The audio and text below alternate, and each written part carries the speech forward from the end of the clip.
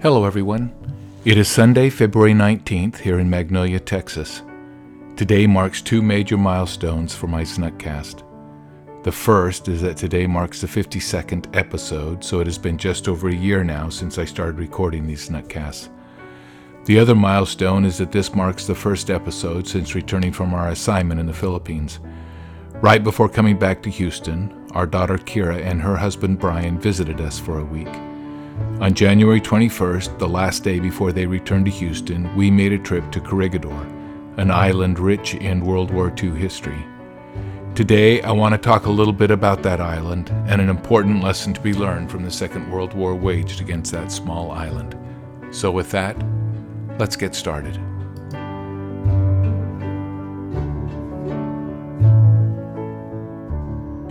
Corregidor sits in the middle of the mouth of Manila Bay and has long been a strategic outpost for the Philippines, albeit they have not always been the one in control of that island.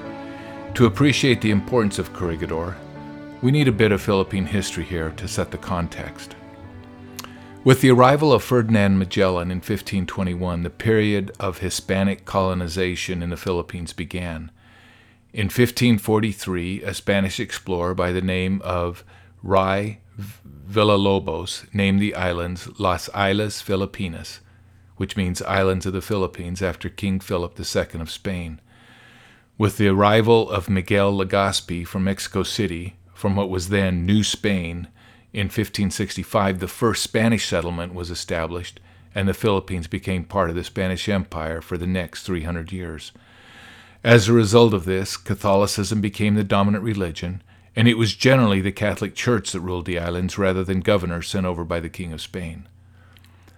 Well, in 1898, Spanish rule in the Philippines ended with the defeat of Spain in the Spanish-American War. The resulting Treaty of Paris allowed the U.S. temporary control of Cuba and gave ownership of Puerto Rico, Guam, and the Philippine Islands to the U.S. for a sum of $20 million.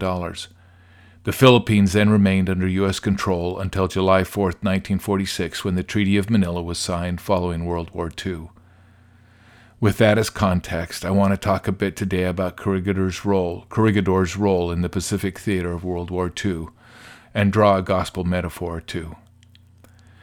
Within hours after Pearl Harbor was bombed, the Japanese attacked the Philippines, completely obliterating with bombs Clark Air Force Base, which sits about 80 kilometers north of Manila. Over the next few months, Japan's aggression against the Philippines intensified with the use of ground, air, and sea attacks. But the Philippine-American Army did not give up easily, and history now shows that the defense of the Philippines was the longest resistance to the Japanese Imperial Army in the initial stages of World War II. Philippine-American resistance against the Japanese up to the fall of Bataan on April 9, 1942 lasted just over 3 months, and then it took another month for the Japanese to capture Corregidor. The fall of Bataan ended all organized opposition by what was then called the U.S. Armed Forces Far East, under the direction of General Douglas MacArthur. However, the island of Corregidor, with its network of tunnels and strong array of defensive armament, along with the other fortifications on the other small islands across the entrance to Manila Bay, were the remaining obstacles to the Japanese Imperial Army. The Japanese had to take Corregidor, for as long as the island remained in American hands, they would be denied the use of Manila Bay, which was then considered the best natural harbor in the Far East. Well, from December 29th to the end of April 1942, despite incessant Japanese aerial, naval, and artillery bombardment, the garrison on Corregidor, consisting mainly of the 4th Marine Regiment and combined units from the U.S. Navy, the Army, and Filipino soldiers, resisted valiantly, inflicting heavy enemy losses on men and aircraft. The defenders, the Americans and the Filipinos, were living on about 30 ounces of food per day. When the bombardment killed the mules and the cavalry, the men would drag the carcasses down to the mess hall and they would be cooked. The continued lack of proper diet created problems for the Corregidor garrison, as men weakened and subsequently their night vision became unreliable. During this period between the end of December 1941 through May 4, 1942, Japanese aircraft flew 614 missions, dropped 1,701 bombs, totaling some 365 tons of explosive on Corregidor. Joining the aerial bombardment were 9 240mm howitzers, 34 149mm howitzers, and 32 other artillery pieces which pounded Corregidor day and night. It was estimated that on May 4th alone, more than 16,000 shells hit Corregidor. Well, Japanese propaganda to its home population repeatedly declared that Corregidor was about to fall. Then it was followed by weeks of silence as the fall repeatedly didn't occur as promised. Imperial General Headquarters finally declared that the resistance was actually becoming quite a serious embarrassment. On May 5th, 1942, Japanese forces led by Major General Kurio Taniguchi boarded boats and barges and headed for the final assault on Corregidor. Shortly before midnight, intense shelling struck the beaches, and the initial landing of 790 Japanese soldiers quickly slowed due to surprisingly fierce resistance from the American Philippine soldiers, whose artillery exacted a heavy toll on the Japanese. The Japanese later admitted their amazement at the incredible resistance, which accounted for the sinking of 2/3 of their landing craft, and losses amounting to 900 Japanese soldiers killed and 1,200 wounded, against U.S. losses of just 800 dead and 1,000 wounded. The strong currents between Bataan and Corregidor, a distance of about 2 miles, and the layers of oil that covered the beaches from ships that had been sunk earlier made the Japanese assault even more challenging.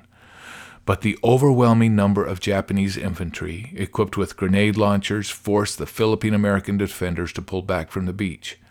The final blow to the U.S. and Philippine soldiers came later that morning, when 3 Japanese tanks landed and began their assault.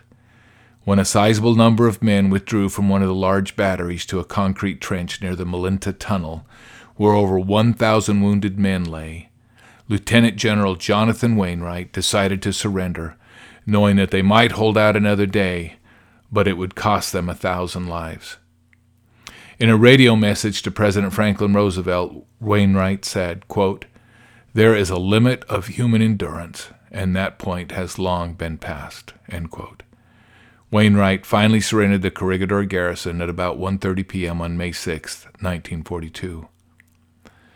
While Corregidor's defeat marked the fall of the Philippines and Asia, Japan's timetable for the conquest of Australia and the rest of the Pacific had been severely upset. In fact, General Masaharu Homma, who led Japan's conquest of the Philippines, ended up being relieved of his command because it took him 3 months longer than expected. This delay gave MacArthur, who was now leading the Pacific War from Australia, precious additional preparation time, giving the Americans the upper hand at the battles for New Guinea and at Guadalcanal, considered the turning point in the Pacific War. Well, nearly 3 years later, MacArthur kept the promise that he had made to the Filipinos that he would return, and on February 26, 1945, Corregidor was retaken by the Americans and declared secure. Okay, now for the gospel analogies. The first scripture that came to my mind as I thought through this and first heard about this experience in Corregidor is found in Mosiah chapter 5, verse 15. Quote, "Therefore I would that ye should be steadfast and immovable, always abounding in good works, that Christ the Lord God omnipotent may seal you his, that you may be brought to heaven, that ye may have everlasting salvation and eternal life, through the wisdom and power and justice and mercy of him who created all things in heaven and in earth, who is God above all. Amen." End quote. The soldiers on Corregidor were indeed steadfast and immovable. Their indomitable spirit and incredible courage changed the face of the war in the Pacific theater, as they were able to stand firm for over a month after Bataan had already fallen, giving MacArthur additional critical time to plan and prepare for the battles at New Guinea and Guadalcanal. We too must be firm and steadfast and immovable. The evil encroachments of the world today are unparalleled. It will only be through our good works and our desire to be good that Christ will seal us his, that we might have salvation and eternal life. The second scripture that came to mind is found in Alma 37, verse 6. Here's what it says, "Now ye may suppose that this is foolishness in me, but behold, I say unto you that by small and simple things are great things brought to pass, and small means in many instances doth confound the wise." Well, I would never knowingly make light of a single fatality that occurred during this horrendous time in our world's history. But in contrast to the 36 million deaths both military and civilian, that occurred in the Pacific region during World War II. The 800 that died on Corregidor during April and May 1942 pales in comparison. Yet it was the courage and the strength of these men, as well as the few angel women nurses on that island, that extended the Japanese Imperial Army's assault in the Philippines and bought time for MacArthur and the Americans to ultimately defeat Japan. Truly, by small and simple means, the Lord brought about a great thing. And so it is in our own lives. Small things do matter.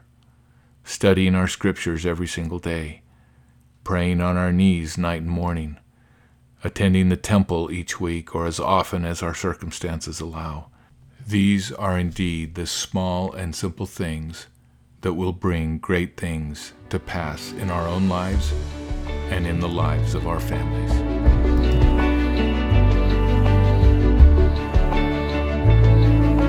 That concludes episode 52. Thank you for listening, and thanks for your patience during this transition period from the Philippines back to the U.S. May we all be firm and steadfast, courageous, and true to the faith for which martyrs have perished. To God's command, soul, heart, and hand, faithful and true, may we forever stand. And as we do so, truly the Lord will make great things happen in our own lives as we defeat the enemy of all righteousness. Until next week, keep the faith.